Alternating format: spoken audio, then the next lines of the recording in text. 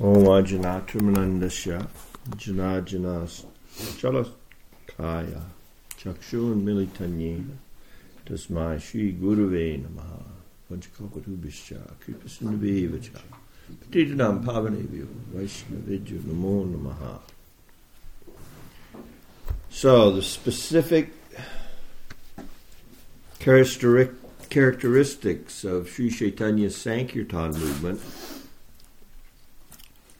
as explained by Krishnadas Kaviraj in the beginning of Madhurya Kadambini, is the fact that Prem Bhakti, as exhibited by the Lord's most intimate associates in Vraj, is the sadhya, is the goal of the practice of devotional service that he's introducing to human society. So as we go through Srimad Bhagavatam, we see that there's different conceptions of the Supreme Lord put forth, but they all end with the descriptions of the 10th canto, wherein the Lord's personal abode is described as it is manifest. This manifestation is Prakat Leela.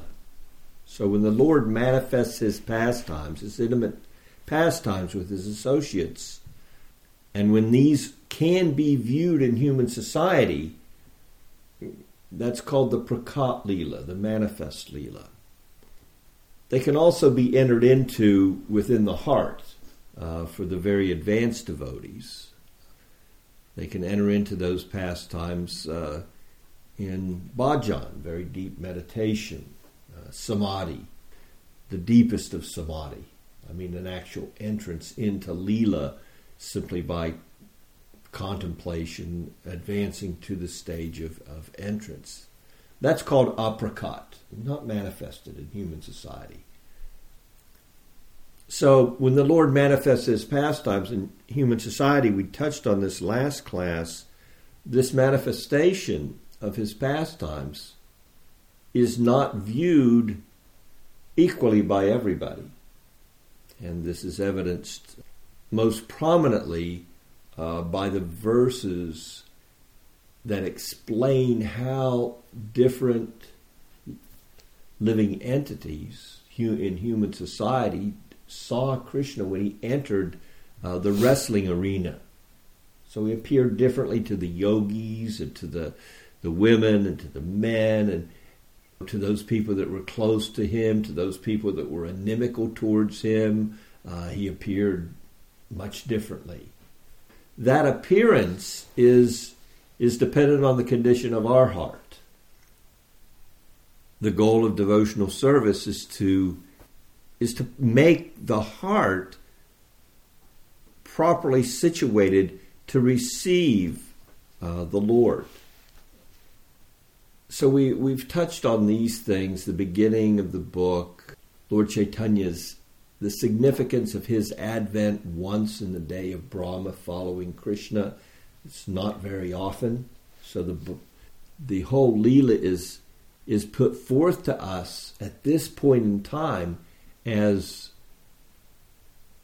very, very significant, something that's extremely rare that is being made available to us, coming in disciplic succession from Sri Chaitanya Mahaprabhu. It's a rare thing. Of course, you could say every incarnation of the Supreme Lord in the material manifestation is a rare event. The Bhagavatam even goes so far, the sages have put forth information that the Lord is manifest in every species of life, various times. He speaks specifically about his advent in human society in Bhagavad Gita, yada yadahi dharmasya, and he puts a criteria forth when you see a predominance of your religion. Basically, when the demons have taken over and the demigods can't straighten it out on their own, I show up and do it for them. Yada yadahi dharmasya glane or bhavati bharata. We find out that really this material manifestation and the dealings that go on here is fully under the Lord's control at all times through his various agents. And that when he shows up, when he manifests himself, he does so specifically to show his mercy to his devotees.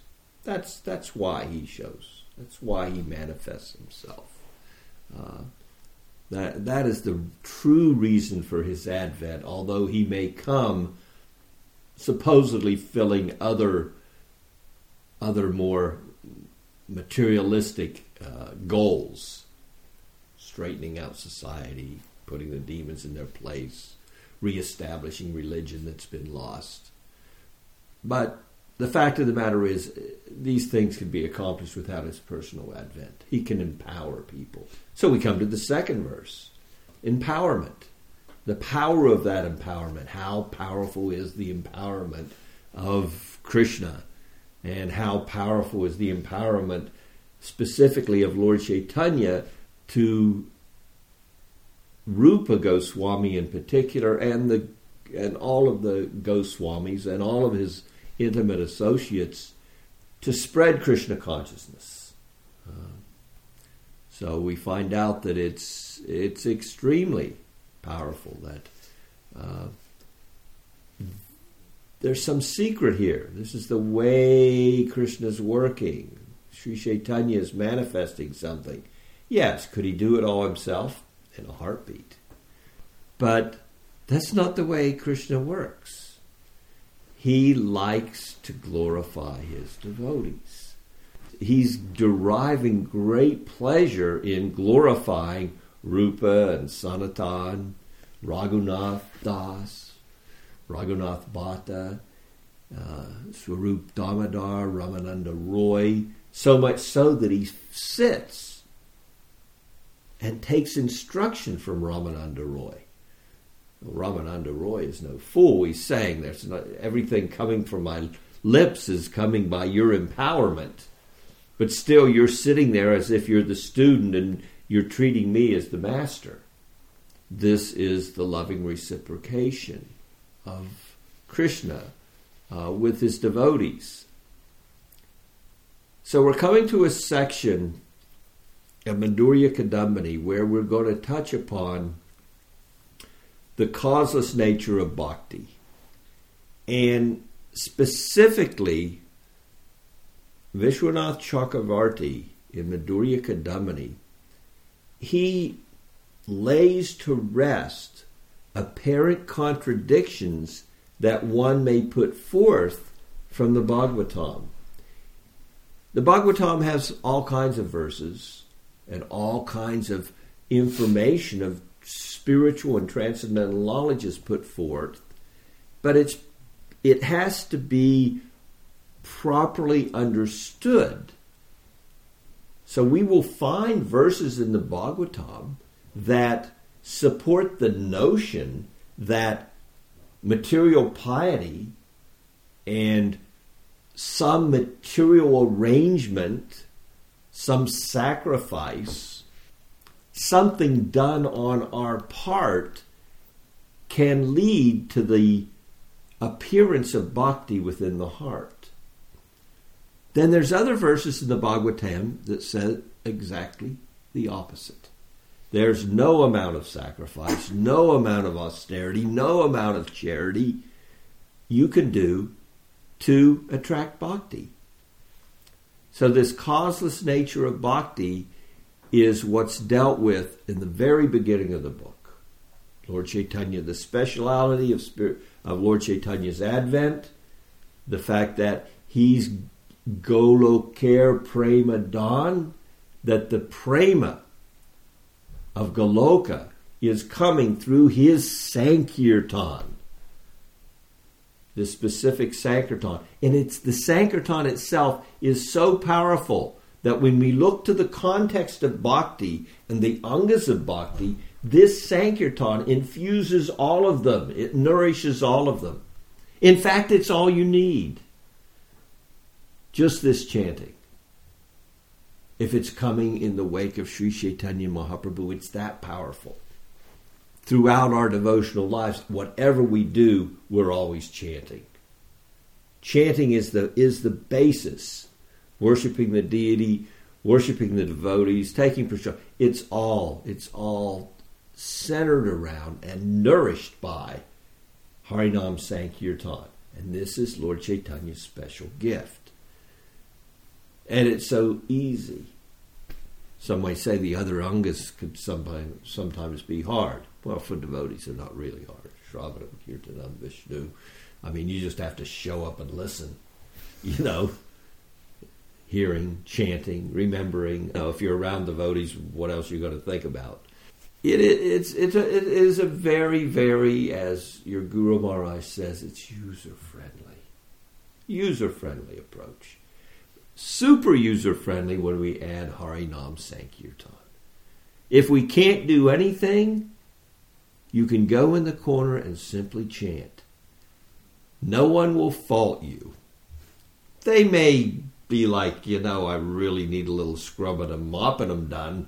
But, if your brain, if all you can do today is chant, I've been there, I can understand, take a day and chant. No loss, no diminution.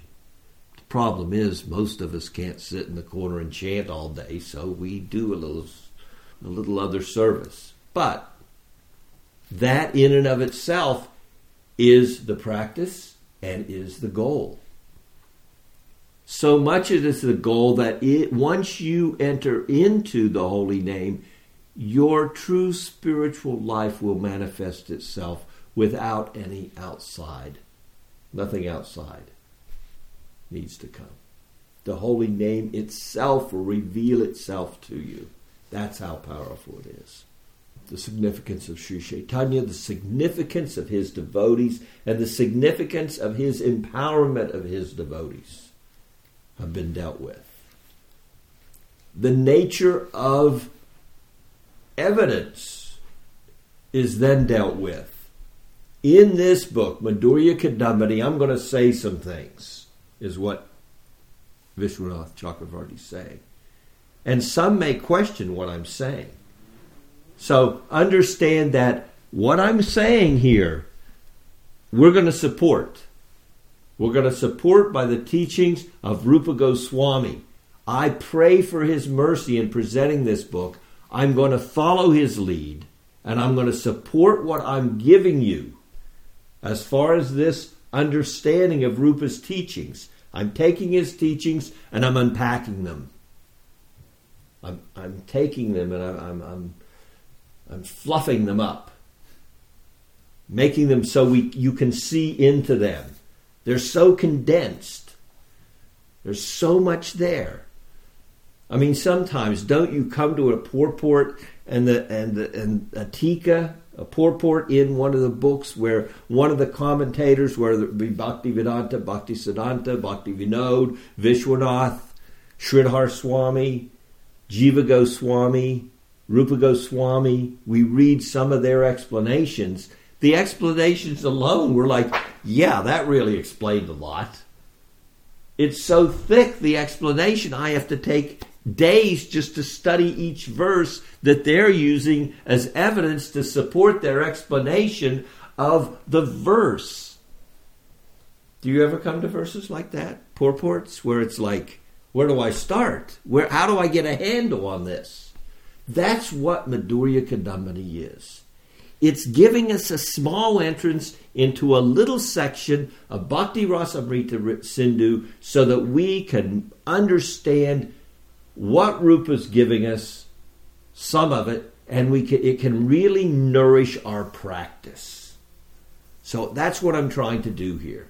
In presenting this book, evidence is going to be there. The evidence is going to be based on what?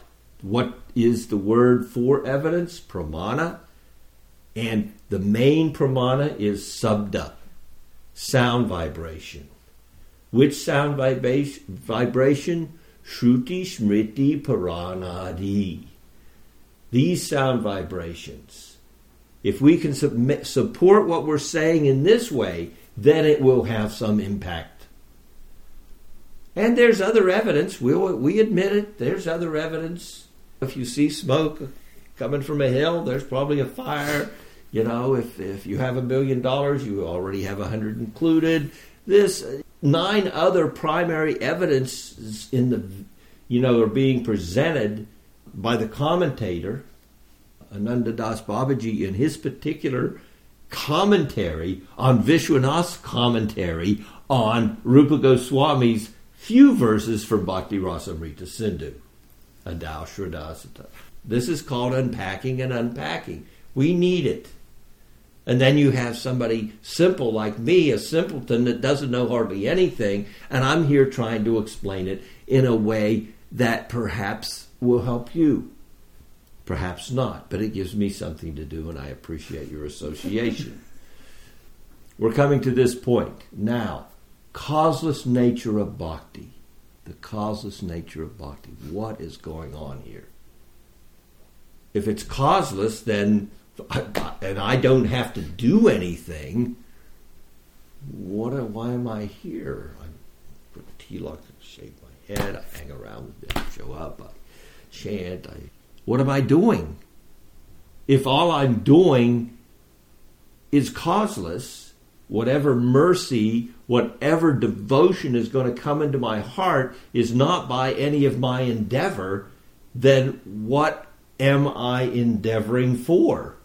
Because we are here and we are endeavoring, are we not? We're all here, we're all doing things, we're all chanting, hearing, remembering, worshipping. So we're engaged in these angas of bhakti. Why are we doing it?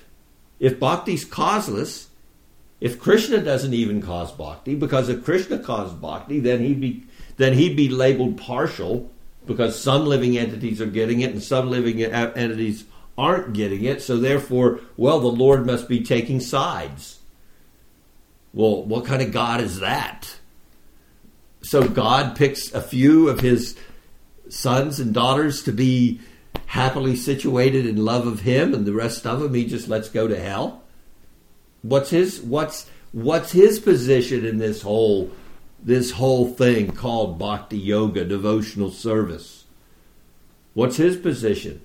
What does he do? So that's the next section of verses that Vishwanath is going to give us some idea of what is going on here, because it could be bewildering. And especially we even go to the Bhagavatam and we find contrary verses where one says one thing and another says something else. So let's dig in and see a little bit of how to approach this. So we'll start with, I'll read the English translation. The self-manifesting eternal energy of the Lord, Bhakti, being non-different from the Lord, is not dependent on any other cause.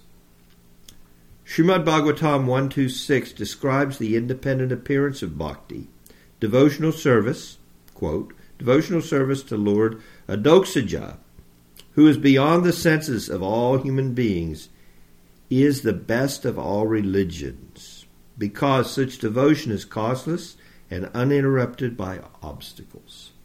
Similarly, the words of the Lord, by chance if one attains faith in hearing my glories, by chance if one attains bhakti, by chance if bhakti manifests, refer to the Lord's independent will. The word yadricha means independent will. The dictionary also mentions yadriksha as spontaneous or self-will. So Vishwanath is saying, okay, let's start here. Bhakti is transcendental.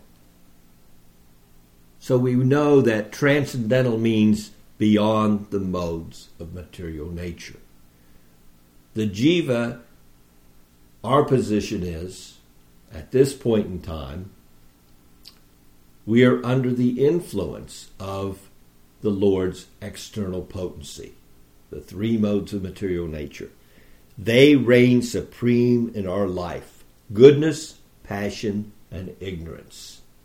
None of them are ever fully manifest purely.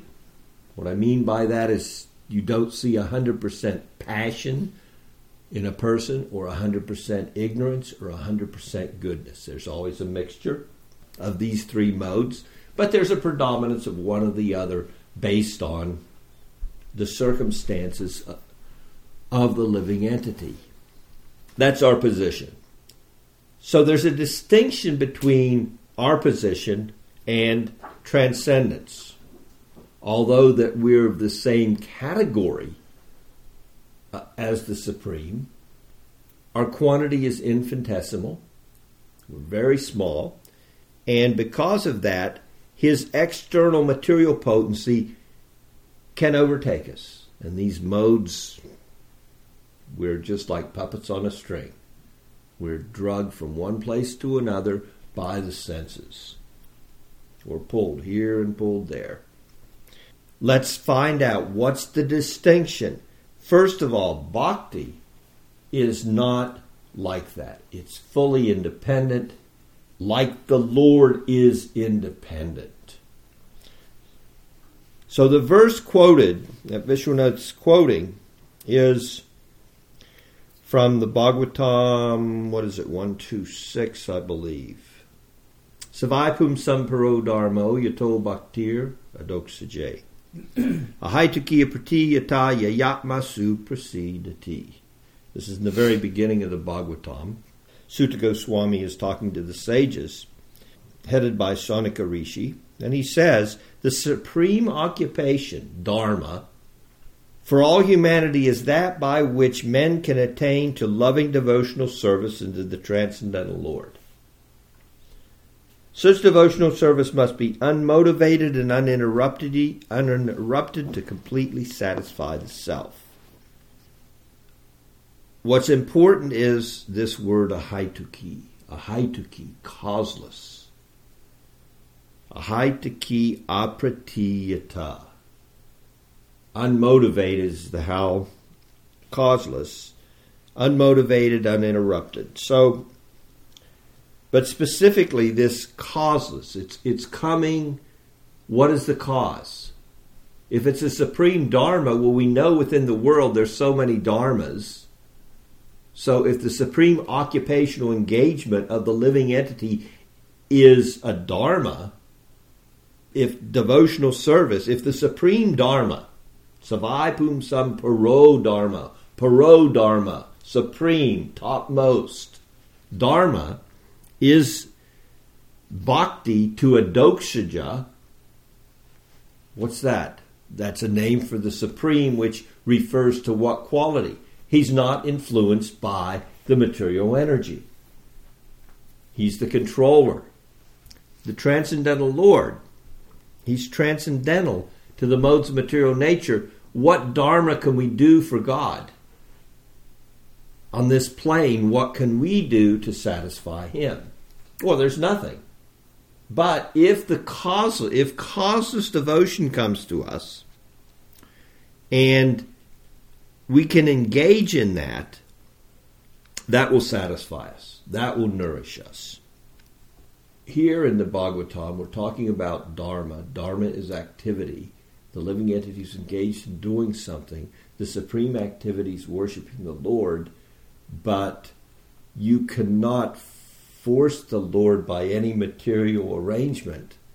So how can I even engage in bhakti? Where's it coming from? Here I'm being advised to engage in the topmost religion, paro dharma, in the Bhagavatam. I'm being, here, do this. This is the topmost thing. Serve the Lord without any motivation, in an uninterrupted way, and that's the supreme religion. Nothing better than that. Okay, but what do I have going for me here? I'm in a material body. I have material senses. I'm in a material atmosphere.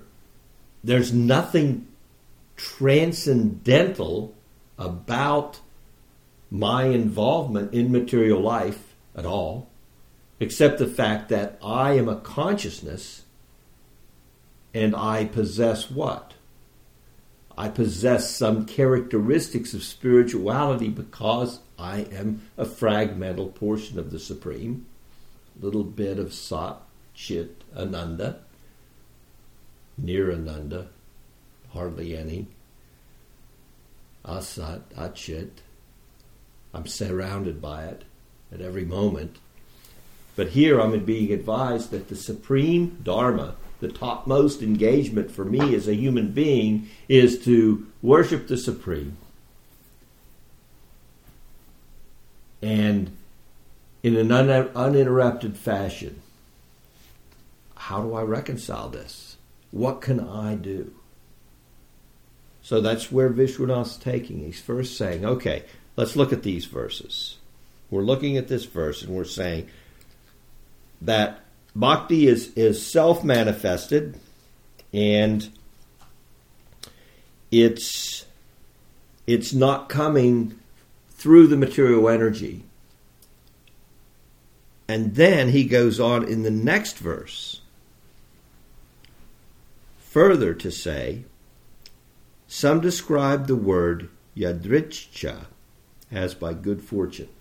Oh, there we have it. Some good fortune has come to me. So therefore, I'm engaging in bhakti, which is transcendental to the modes of material nature. If this is accepted, Vishwanath says, if this is accepted, then one may ask whether this good fortune arises from pious activities or not. I must have done something to be in this good fortune, right? I did something good. Here it came. I got bhakti because I did something. Just like anything else in life.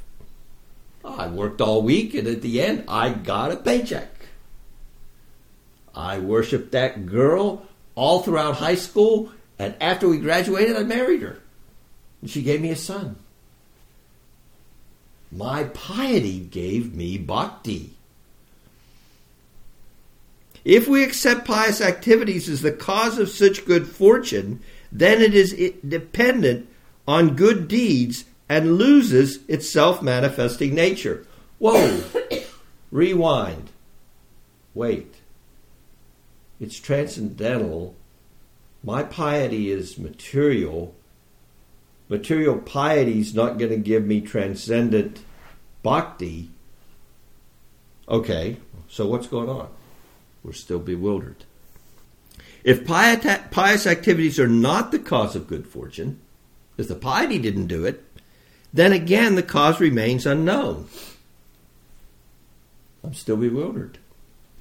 The cause of fortune being unknown, how can we accept that it causes bhakti? By logic of fact, that is itself unproven is unable to prove another fact. If the Lord's mercy is accepted as the cause of bhakti, one may again ask about the cause of that mercy. Inquiring more and more about the cause of the Lord's mercy, one is unable to come to a conclusion, and the fact remains unproven. If, however, one says that the causeless mercy of the Lord is the cause of bhakti, okay, all right. God is God. God controls everything. And God can give and take away as he sees fit. So, all right, it wasn't my good works, my piety, anything that I did. It isn't the fact that I put my time in to being a good person and being nice to everybody around me and smiling and, giving everything in charity and, all that good stuff.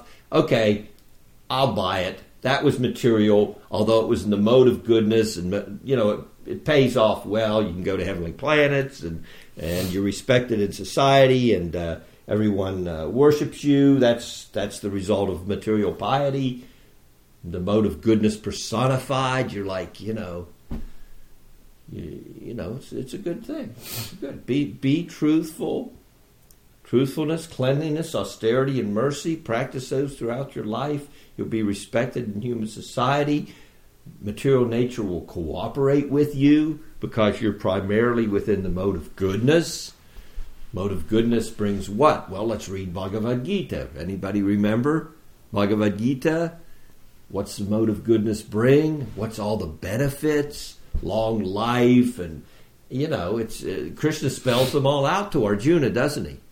So, in all situations, be in the mode of goodness. So, I understand that all that mode of goodness piety didn't give me bhakti. So, that came from somewhere. Here I am, I'm chanting, I'm tasting, I'm enjoying, I'm associating. I have good sangha. I have a great spiritual master. I have beautiful deities, tremendous community I'm working. This is great. But it didn't come to me by anything that I did. So Krishna gave it to me.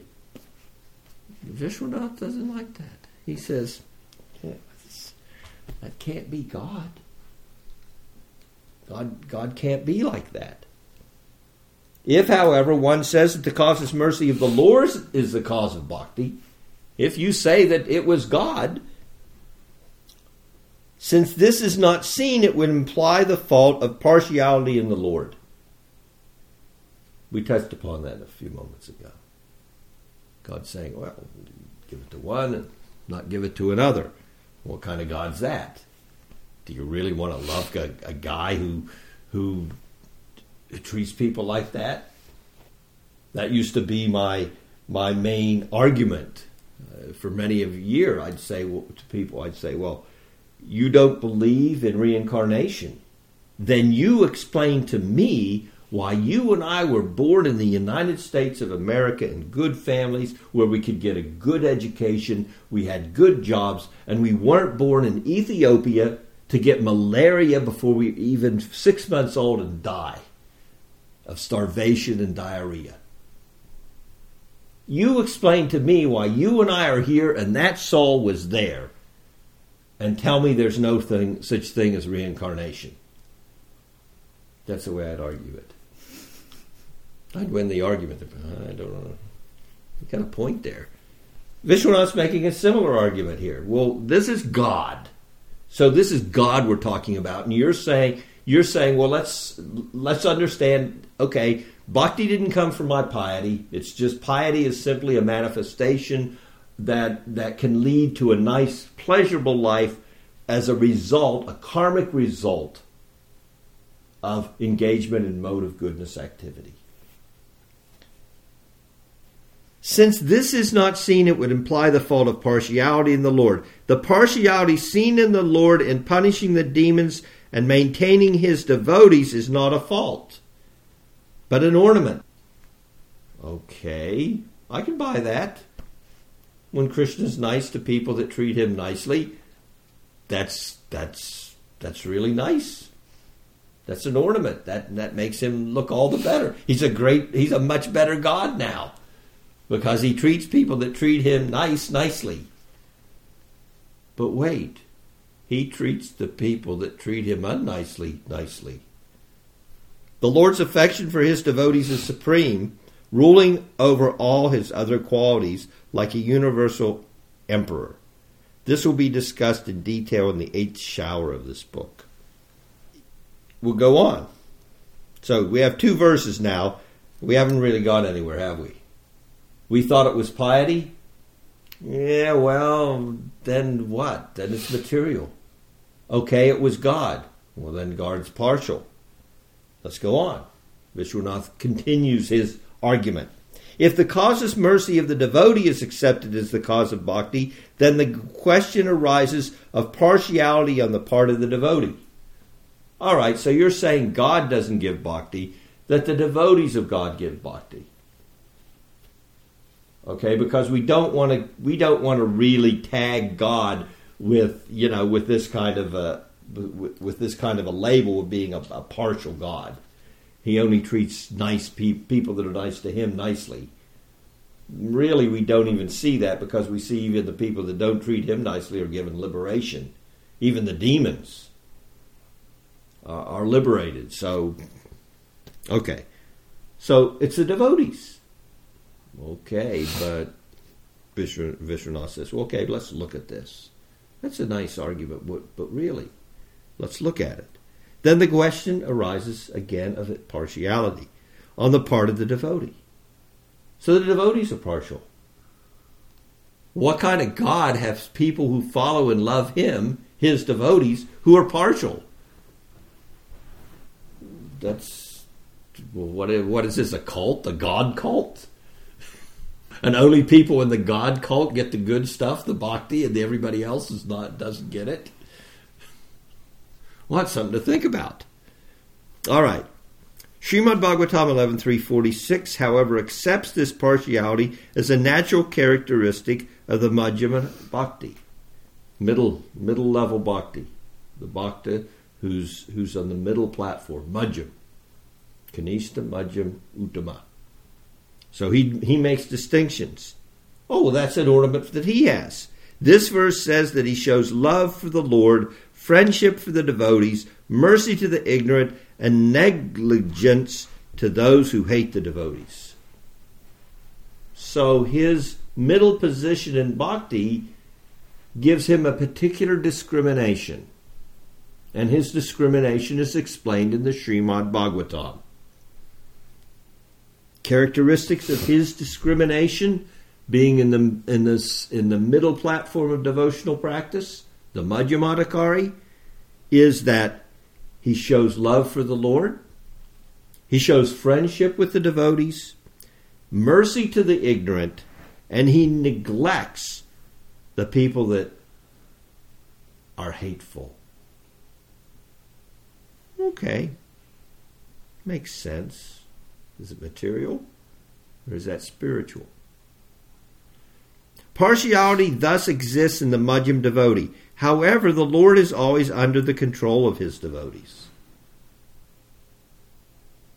Wait, I thought God was God. I thought this was his show. No.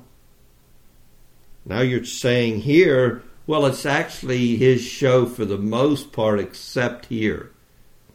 Here, God's giving up his control. God is giving up the control to give love. He doesn't do that himself because he's God and he's got to be equal to all. And we see he's merciful to all, even the demons. Okay, so the devotees, they're the ones that are giving bhakti. Partiality thus exists in the Madhyam devotee. However, the Lord is always under the control of his devotee. His mercy follows the mercy of his devotees. There is no impropriety in this fact. Bhakti residing in the devotee's heart is the main cause of his bestowing mercy to others. Other than bhakti, there is no cause for the appearance of mercy. This shows the self-manifest status of bhakti. So that's an introduction to this. And we're going to go through it and we're going to look at the verses, pro and con, for the next couple classes so we can understand how Vishwanath is framing this argument and we understand the underlying spiritual pramana that supports such an argument, the evidence that supports this concept that there's nothing we can do to obtain bhakti. The Lord himself stays neutral. When it comes to the individual jiva, he's neutral. Sarvasya chaham hridi sanivisto matas mrityur janamapohanamcha. I'm seated in everyone's heart. Everyone's heart. He doesn't say, there's a demon, I'm not going in that heart. That's not good. That's not the place for me. No, I'm seated in everyone's heart. To everyone comes knowledge and remembrance and forgetfulness. He's equally, as super soul, caring for every living entity. without partiality. But those who recognize him, there is some reciprocation there. But entrance into that reciprocation is not something that he himself personally bestows.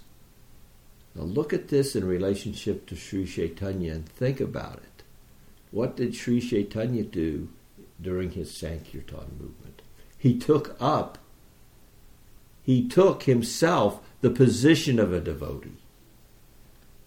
Because without taking the position of a devotee, there would be no Sankirtan movement of Sri Chaitanya Mahaprabhu.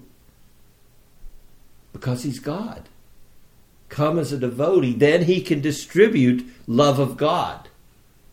Coming as God, God doesn't distribute love of God. God loves everyone equally. But he's inclined to reciprocate with those that want to love him. So these are deep subjects. It's a deep, deep thing. There's a lot of misunderstanding, especially in the Kanistha and the Madhyam platform of practice. There's a lot of misunderstanding that you can measure one's bhakti by a ruler of piety, a ruler of good works, a ruler of austerity. But we see that that's not really applicable. It's applicable to some. Some don't want prem bhakti. They want to use bhakti as a stepping stone to obtain a goal which is not in and of itself bhakti itself. Prem bhakti. What do they want? They want liberation. They want mystic powers. So none of these things can be successful without a little bhakti. So they'll use that. And the Bhagavatam, of course, encourages them to do that. Because a little bhakti is better than no bhakti at all, but it's not pure bhakti. I'll stop there. Any questions? Nothing? We all understand this? No, a lot to think about. It's a lot to think about, no absolutely. Huh? No questions. It's difficult to come up with a good question. It's like, No question. What about the Guru brings you to the Krishna brings you to the Guru part? How's that working with bhakti being independent? Well, what we are going to explore here, and what the point that Vishwanath Chakravarti Thakur he's making in these verses, and we're going to explore the underpinnings. What are the supports for the arguments he's making? So your question is, where's the Guru play in this? Well, my question is, Krishna brings you to the Guru. Right. I guess you don't. We've heard this. Krishna brings you to the Guru. Uh-huh. But actually, if we take the arguments of Vishwanath, we find that the Guru is the one doing the outreach. Mm-hmm. So really, the devotee is picking us up. No amount of activity on our part is arranging that. That is coming from the outreach of the devotee. But I understand what you're saying. Yes, we hear this. That yes, Krishna is giving you the intelligence. Well, but without the devotee there to train you and to take you under his shelter and to share with you his vision of love of God, none of it would work. So you could say Krishna is bringing you to the feet of your spiritual master, but there needs to be feet there to be brought to in the first place. So that's the primary thing to understand, is bhakti is coming of her own volition. So you can't say there's a point where there's just some random guy with no Sukriti. Krishna just kind of picks him up and puts him over here. It has to go through Agyata Sukriti first. Well, we say Agyata Sukriti. We say the point that Vishwanath is going to make here, and that we're going to try to fully comprehend what is he saying.